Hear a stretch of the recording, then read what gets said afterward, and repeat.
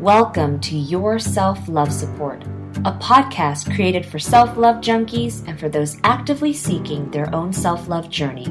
I'm your host, M. Vu, former fitness enthusiast, typical 9-to-5er, devotedly shifted into motivational speaker and overall wellness advocate. Be joyfully prepared to learn, take action, and of course, love you a little more today. Why, hello there, my self-love junkie. Welcome back to this week's episode 11 of Your Self-Love Support. I'm sitting here in my car outside of an Asian supermarket, and I realized that this topic alone has been something that's brewing inside of me subconsciously. And it's come out somewhat consciously over the last 48 hours. I just could not put words to it. But now, sitting here in my car, I realized that the words are: honor your process. Be bluntly honest about your process. And here's the thing about processing anything that's going on in your life. What happens to most of us who are seeking self-love, who are in practice of self-love, we tend to go back to what we are comfortable with, which is self-loathing, which is actually being critical with our process.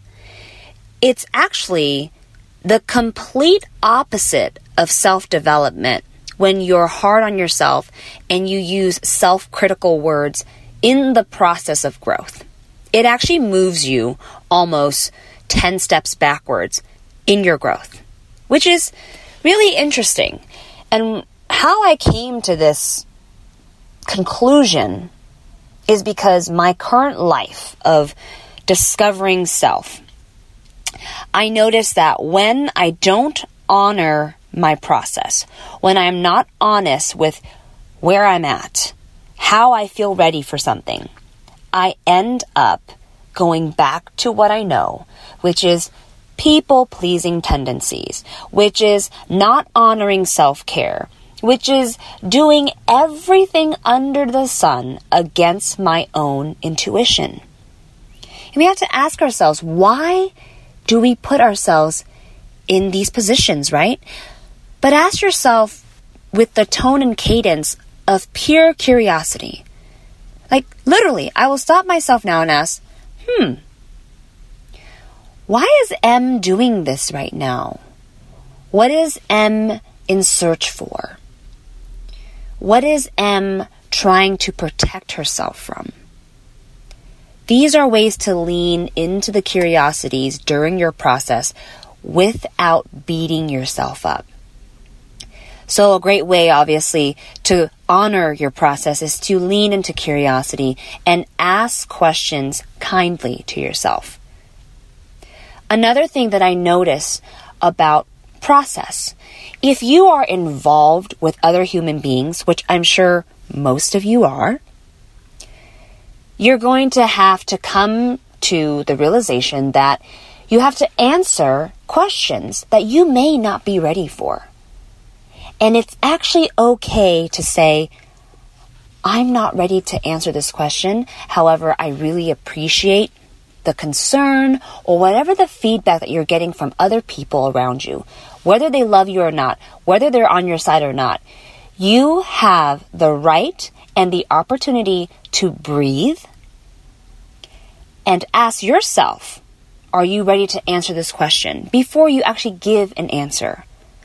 I noticed that through my own growth of processing everything that's going on in my own personal life, I tend to rush into answering as if I already know logically what I'm supposed to say, when physically and emotionally and spiritually, I'm not ready to even open that up.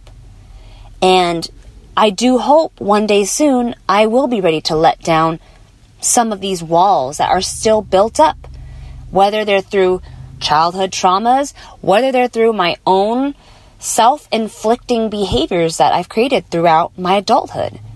Whatever it is that's going on with me personally, I know that it is important for me to honor the process every step of the way and to be kind to myself and to be so kind where I make myself sick of how kind I am.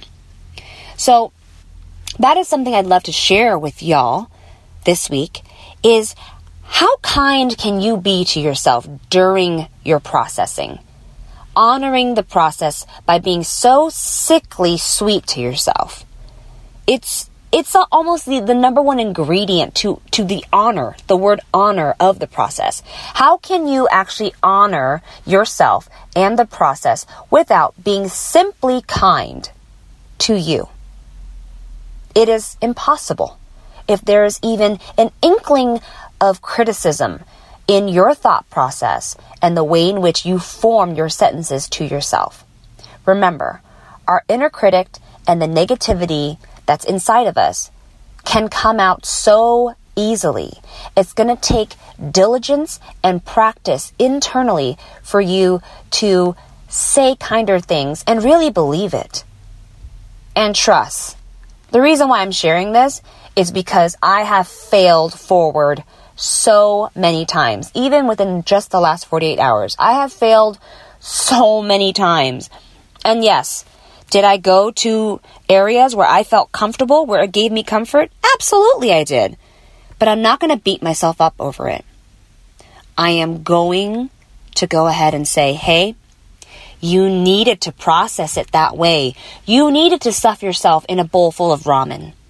You needed to cry your eyes out alone in a room with all your crystals surrounding you. Whatever the case it was, I need to honor every step that I've taken to get to this realization here. So, my lovely, self-loving podcast listener, are you honoring your process today? Do you even know what your process is right now to get to the next level of the best you? And if you don't, that's okay. Lean into curiosity, because let's bring in some realism here. We are not getting any younger, and our problems aren't going to fix itself. We're going to have to dig a little deep, and if you need to peel back the layers one by one, very slowly, like my process, you can, and that's okay. So, I hope that this episode resonates with your soul, because I know that I am in a state of panic at times as well when I'm not honoring my own process. Take the time for yourself to honor all that you are and all that you'll be, my lovely, lovely friend. From the tips of my toes to the crown of my head, I thank you deeply for tuning in to this podcast and, more importantly, having the willingness to experience self-love.